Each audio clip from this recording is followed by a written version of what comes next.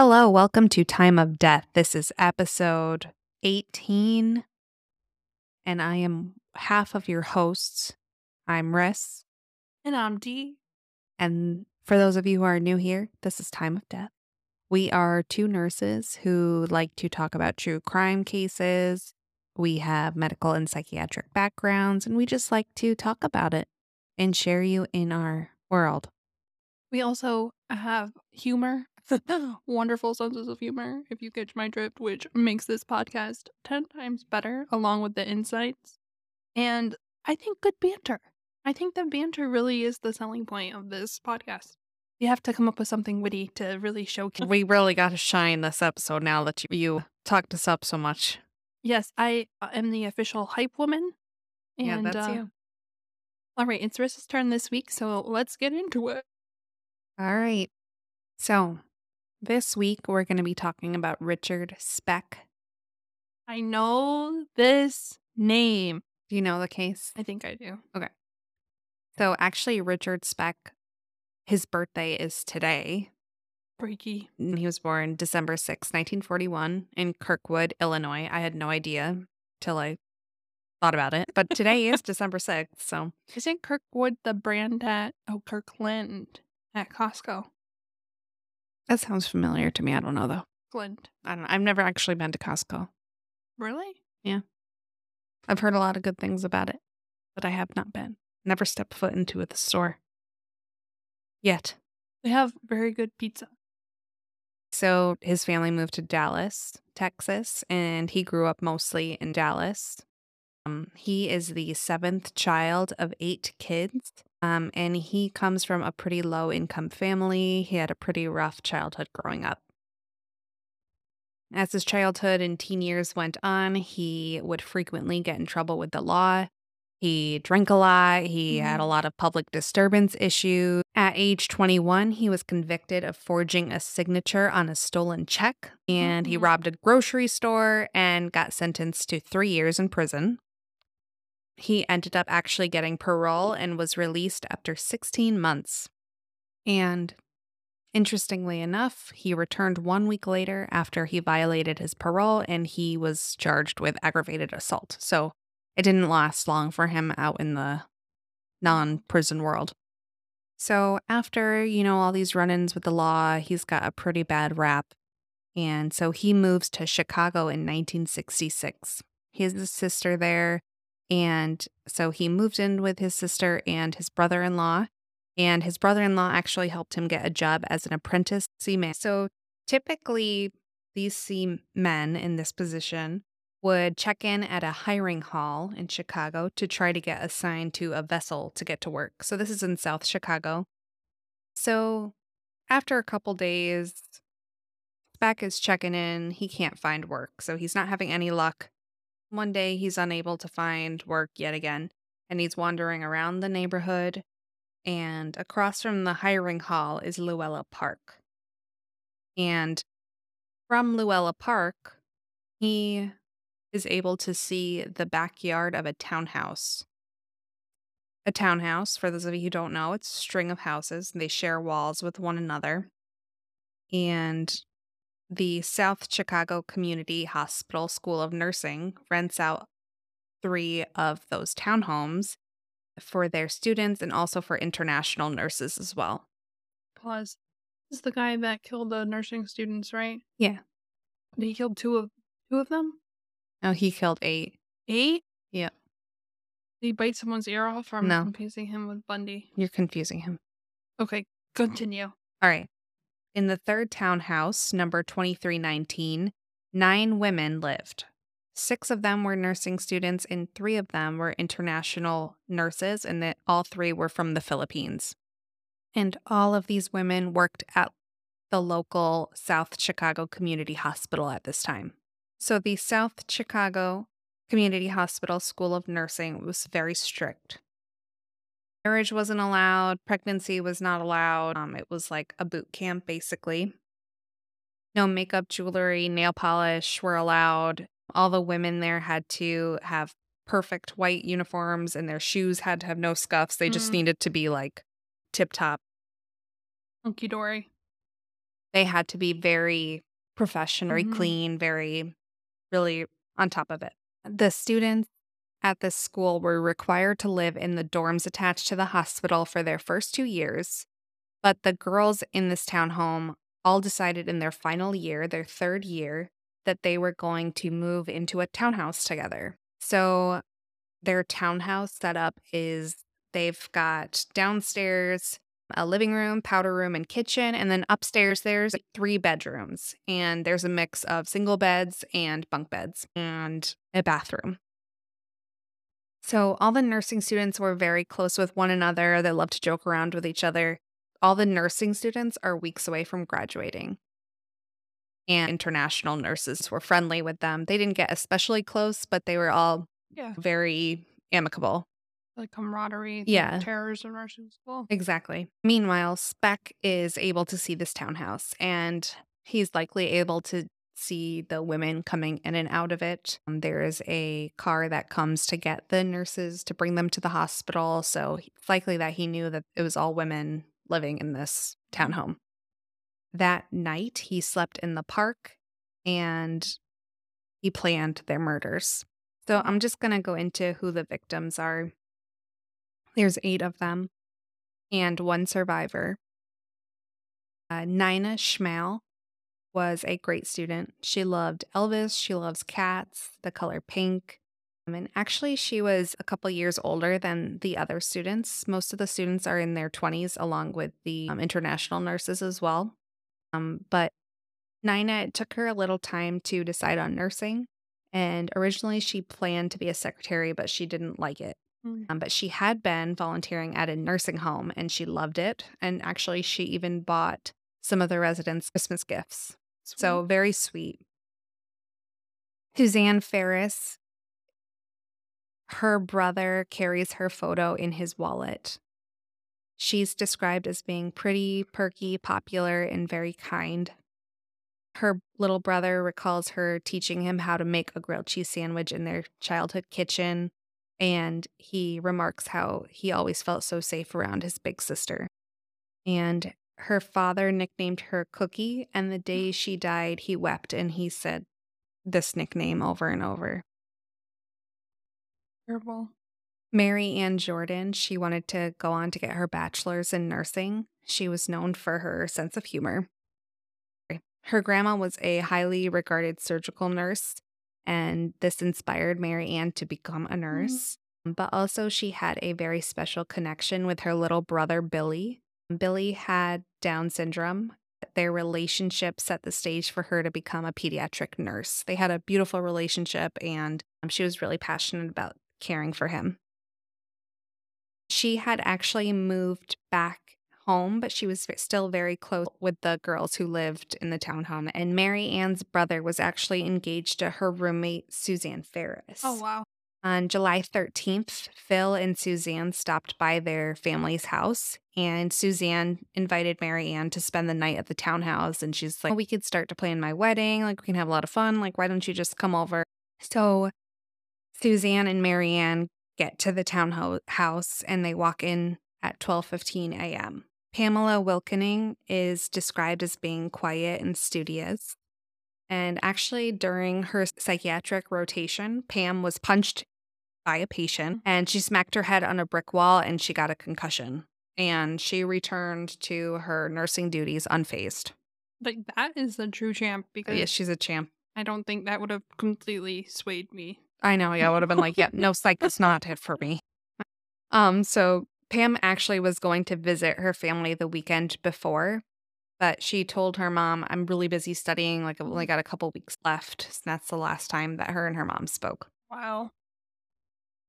Gloria Davy, she was born actually at the South Chicago Community Hospital, and now there actually is a scholarship in her honor. Mm. Was described as being determined, creative, and headstrong. And actually, Gloria was going to be moving back in with her family the day after she was murdered. And her 3 little sisters could not wait to see her. And she actually called her mom that night to tell her mom not to worry, she was home safe. Like she always called her before she went to bed. Patricia Matus is the next nursing student. When Pat was 14 years old, her cousin was dying. And so after high school, she would go visit him and help take care of him. So she would bring him water, tell him she loved him, hold his hand, just really be Kind. there for him. So she would often walk home from these visits crying, but also this experience was what made her want to become a nurse. Very powerful. Yes. So Patricia was described as being sweet, assertive, funny, and full of life. On July 13th, her best friend dropped her off at home at 10:30 p.m. And Pat asked her best friend, Arlene, if she wanted to come in for a coffee before she went home. And Arlene said, you know what, I'm too tired. I'm just going to go home. And that is the last time that they saw each other. And then I'm going to go on to talk about the Filipino nurses. Valentina Pazian, she went by Tina. She was actually born on Valentine's Day. She had graduated the year before from Manila Central University, and she was in the top 10 of her class. Wow. There actually was an issue with her passport, which forced her to reschedule her trip to the US twice. And her sister thinks back now that it may have been a sign that God didn't want her to leave. Get it. Absolutely get it. So, all three of the Filipino nurses came to the US because there was nursing shortage Mm. even then. And they were able to make more money as in the US as nurses, and all three of these nurses sent back money to their family. So, Tina sending money back to her family, and she was considered a good cook. Her and the other Filipino nurses would often have dinner together, and some of the other international nurses would also come over and they'd all eat together. And Valentina shared a bedroom with a few of the nursing students. So, two of the Filipino nurses lived in the same or slept in the same room, and then Valentina slept in another room with a couple of the other nursing students. Marlita Gargulo is the oldest of nine. She's from the Philippines as well. And two of her sisters actually went on to become nurses. Marlita is described as quiet, shy, pretty, and hardworking. She would often sing when she was doing household chores, and she had a beautiful voice. She and another one of the international nurses, Corazon, met on the airplane bound for Chicago. Wow. And when her body and Valentina's bodies were flown back to Manila, 100 of their friends and family members waited in the rain to unload their bodies from the airplane. So Merlita was roommates with Cora. Corazon Emarao. And Cora is the lone survivor. She is brave and courageous, and you'll see that throughout the story. She graduated from nursing school in Manila, and she worked in the Philippines for a few years before coming to the US in May 1966. On July 13th, she went to work, and then she came home. She came home at 3 p.m., and she ate supper with Tina and Merlita, and then she took a nap. Woke up, did some laundry. She was very homesick, so she wrote a Mhm. couple letters to her family members and friends back home, and then she went to bed at 10:30 p.m. Around 11 p.m., she heard four knocks at her bedroom door. Earlier that night, Speck went to a bar where he usually would spend his day, bar hopping, drinking, talking to women. Mm. So he goes to a bar and he met Ella Mae Hooper. And he actually ended up sexually assaulting Ella, and he stole a gun out of her handbag. Wow. So after he went back out drinking, he's playing pool, he's flashing his knife and his new stolen gun to everybody there and just being pretty bold. And at 10:30 p.m., he walks out of the bar. At 11 p.m., he gets to the nurse's townhome. It's about a 1 mile walk from the bar. He uses a knife to pry the screen door open and unlock the back door. So Speck goes up the stairs and he stops at Cora and Merlita's room.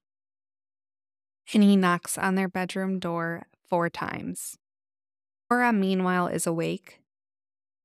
Merlita is sleeping. Cora gets up and unlocks the door. And Cora remembers seeing a lanky man. He's wearing dark clothes. He's got slicked back hair. And she recalls he has pockmarked skin. Mm. And he has a gun in his hand. And he's got a whole bunch of tattoos.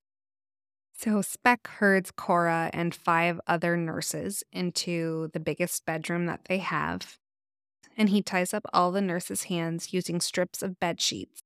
And at first, the nursing students and the nurses were like, okay, he's obviously drunk. This guy has been drinking heavily all night. And they're like, he's probably just going to steal from us. They're very alarmed and scared, but They're thinking, rationalizing. they're not aware of the route this night is going to go down yet. So this escalates pretty quickly. At 11:45 p.m., a 22-year-old Gloria Davy gets home from a date that she had, and Speck had crouched behind the door and he took her at gunpoint, and then he added her to the row of nurses that he had all tied up. Mm. At 12:45 a.m., a neighboring student knocks on the door to see if she could borrow bread for a sandwich, but no one Mm. answered. So she left. And she had no idea Oh, what was thank going on within that home. her for the best thing that she I know. but that's still, like, they were so close to having someone maybe Exactly. find out. So Speck takes Pam Wilkening first, and he takes her out of the room where all the nurses are gathered, and he brings her into another room. And Mary Ann Jordan and Suzanne Ferris, remember they decided to spend the night together planning The wedding. Suzanne's wedding. So the two of them come home a little bit before 1 a.m. and they surprised Richard. Ugh. He is very shocked there was a struggle, and Suzanne ends up being strangled and stabbed 18 times. And Mary Ann ends up stabbed 3 times in her chest, once in her neck, and once in her eye. Oh my. And then Pam was stabbed once in the heart. All 3 of these girls were found together. And then one by one, he starts taking the other nurses and nursing students out. And they're taken to another room. All of these women were either strangled or stabbed to death. Cora's very small. She's 4'10", and she ends up crawling under the bunk bed and hiding. And she stays under there for 3 hours. And during that time, she hears her peers all screaming. And she hears another Filipino nurse scream, "Masakit." I don't know if I'm saying that, but it's Tagalog and it means it hurts. And then after she heard the Filipino nurse scream that, there was silence followed by running water. And then Richard would come back for another one. At 3:30 a.m., all the girls had been taken except for Cora. So he goes back in the room and he looks around. He had forgotten about her. Oh my god. He didn't count. And he left. At 5:30 a.m., Cora comes out of the bed and sees all of her friends' bodies, and all of the blood has congealed because it was hot summer. And Cora is in shock. She screams out of an open window for 20 minutes until someone finally heard her. So Cora works with the police, even though she is so terrified that he's going to come back for her. Yeah. She is determined to help find the killer. And she helps develop a composite sketch in Speck's likeness. Okay. At 8:45 that morning on 100th and Torrance, the detectives questioned a gas station attendant who tipped them about a guy who came in asking if he could keep a couple suitcases for him overnight, and he also mentioned that he was a seaman. So they're like, okay, seaman, this is where all the seamen go. I'm going to go to the hiring halls. The detectives go to the hiring hall and they show a photo or they show the drawing that was made of Speck. And at first, they didn't really recognize Speck from the drawing, and the detective leaves. And then he actually comes back later and he shows them the drawing again. And they finally recognize him and fish his name out of somewhere. And it's Richard Speck's name. Meanwhile, Richard slept in. He went to the bars. It's a typical day. He woke up at 11 a.m. and he was in the bar when he heard about the killings on the radio. So Richard goes back to his room. He's renting a motel room at this point, and he had a message that he had gotten called by the hiring manager at the hiring hall. And the message said, "We've got a job, call us back." So he calls them back, and this is actually a trap to get Mhm. him to come in. And he's like, "All right, I'll be there within an hour." But he never showed up. He had caught on. He ended up at Raleigh Hotel, um, and he actually ended up picking up a sex worker. So, sex worker tells the police he has a gun the next morning, but he's far enough from Chicago or from Okay. he's far enough from where the murders occurred that they haven't been tipped off yet about him. So they just go into the room. They're like, all right, whatever. We're just going to go in the room, take the gun away. And the police officers are heard saying to each other, oh, he's like harmless. And they walk out. Wow. Meanwhile, Cora picked out his picture from a Really? lineup. So she's got him. And also there are fingerprints from the door at the nurse's home, and those are picked up, and we're waiting for the results of that. And the search is really starting to go hard right now. So next, Speck ends up on Skid Row, and he checks into Star Hotel, and the police are not thinking he's on Skid Row at this point. They're thinking he has a little bit of money, like Skid Row is probably not where he's gonna end up. But he ends up there. So he's hiding away in Star Hotel, and his plan is to hop a freight train and get out of town. And at this point, the fingerprint comes back a match for Richard. And the news is going out, his face is everywhere, and he's in the newspaper. And Speck reads about his crimes in the newspaper. And he slashes his wrists in the bathroom at the Star Hotel to attempt suicide. And then he stumbles back into his room, and a clerk finds him and calls 911 later that night to get help for him. So he was brought to Cook County Hospital. Dr. Smith was a resident, and he got a call that there was a trauma case for him to work on. So he's eating dinner in his office, and he got a newspaper delivery, and glanced at it, and then he put it in his office. So then he goes to the case, and he looks at the patient's face, and he's, hold on a second. So he goes back and he reads the newspaper article. He reads the whole thing, and he sees Cora's account of him having tattoos, including one that says "Born to Raise Hell." He's like, okay, this guy looks just like Richard Speck. So he goes back to the patient. He has blood covering his arms. He slashed his wrists. And so he takes an alcohol swab and swabs the blood off his arm. He sees a B on his arm. Oh, And then he keeps swabbing. He sees "Born to Raise Hell." that's pretty distinctive. So Dr. Smith is like, okay, nurses, this is a wanted man. And he was finally caught at this point, 3 days after the murders occurred. By healthcare professionals, I just want to point out the irony in that. I know, right? My thought is probably not appropriate for the podcast. So again, I will be keeping my mouth shut. I have nothing nice to say. But I never believe suicide is the answer. I'm No, I anti-suicide agree. even for scum like Exactly. that. Yes. So the trial began on April 3rd, 1967.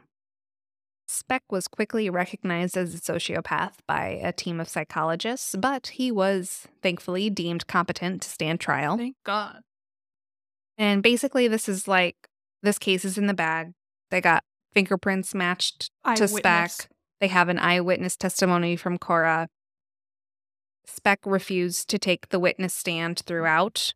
He refused to talk about the case. He actually only had a formal interview one time, Mm. and it was just where he said he was drunk and high on acid.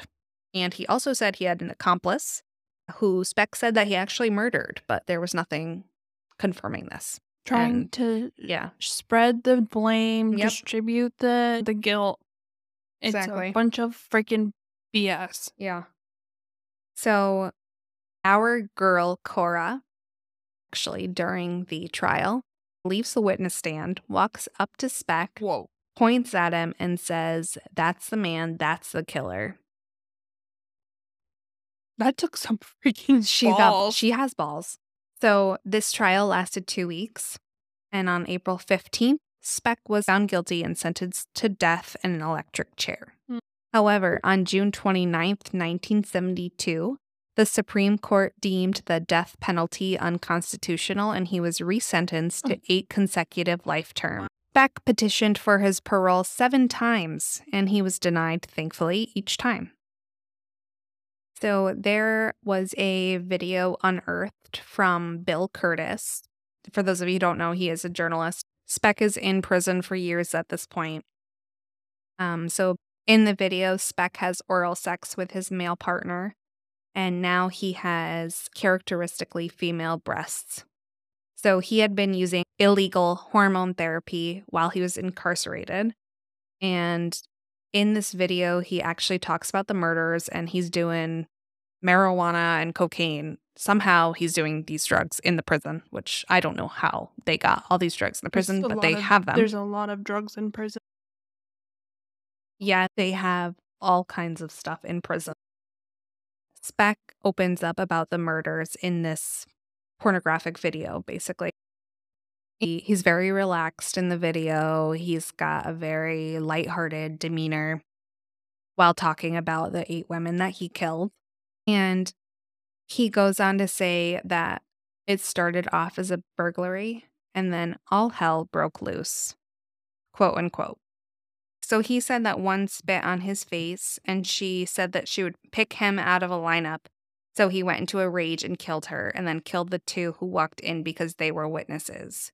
So here he is talking about most likely Pam Wilkening, Mary Ann Jordan, and Suzanne Ferris. So remember, Pam was the first one he pulled aside, and then Mary Ann and Suzanne came in and surprised him. I don't know the order if he killed Pam and then murdered Mary Ann and Suzanne because they witnessed it. I don't know. I really don't know what was going on in this guy's head. It sounds like he is just trying to rationalize and come up with some kind of reasonable, as terrible as it is, but reason for Yeah. doing this senseless murder. Or these senseless murders, I should say. So that's one thing. You're right. That's one thing that, quote unquote, spiked his rage. Okay. And another thing that spiked his rage was that Gloria looked like his first wife, Oh my God. and this triggered him. And he said, this is just crazy to me. So he said that Gloria Davy was the only one who was sexually assaulted. He even said she was the only one who flirted with me. She was the last one. I knew I had all the time in the world with her. And Speck said, I put my gun under her jaw to threaten her. And he said, get naked, B word. Gloria was strangled to death, and the bed sheets that he used to tie up their hands, he used to strangle them. The bed sheets around Gloria's neck were so tight that the detective who found her couldn't even fit his finger in between her neck and the fabric. It was that tight to undo it. Speck in the video also is asked, what are you locked up for? And Speck responds, 8 counts of murder. And he's asked, "Did you do it?" And he said, "Sure, I did." Uh, And they said, "Why?" And he said, "It just wasn't their night." And then he giggled. He died in 1991 of a heart attack at a nearby hospital. But that's about it. I feel so terrible for all the families who were impacted by this case and all the nursing students and nurses that were impacted as well.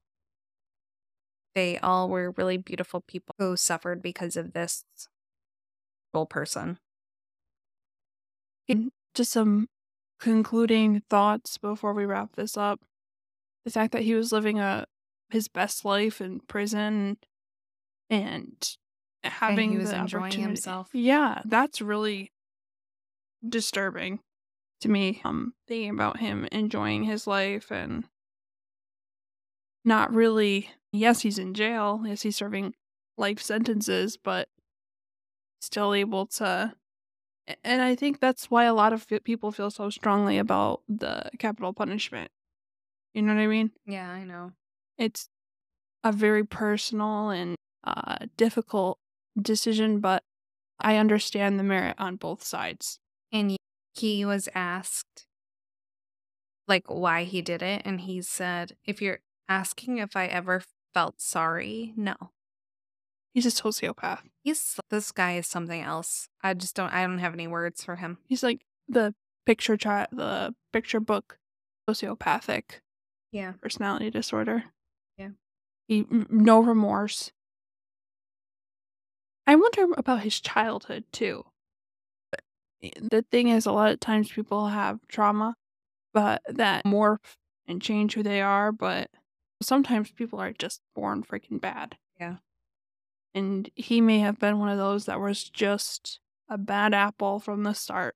He did have it's absolutely no excuse for his behavior, but he did have a very rough childhood. I think there was abuse going on, and but obviously, no, it does not discount anything that he's done to these women. There's people who have ev- the worst trauma histories, and they go on to be members of society that don't hurt other people. Instead, they try to empower other people and assist others, because I think that's what this is all really about in this life, not do no harm and help other people. And Richard Speck, I am happy that you are not with us in this world, and may you reap yours in the next. Well said. But anyway, thank you all for tuning in. And if you enjoyed it today, feel free to like us, rate us, subscribe to us, follow us, whatever the kids do these days. This episode was very dark, Chris. I will call the time of death. The time is 9:17. Bye. Bye.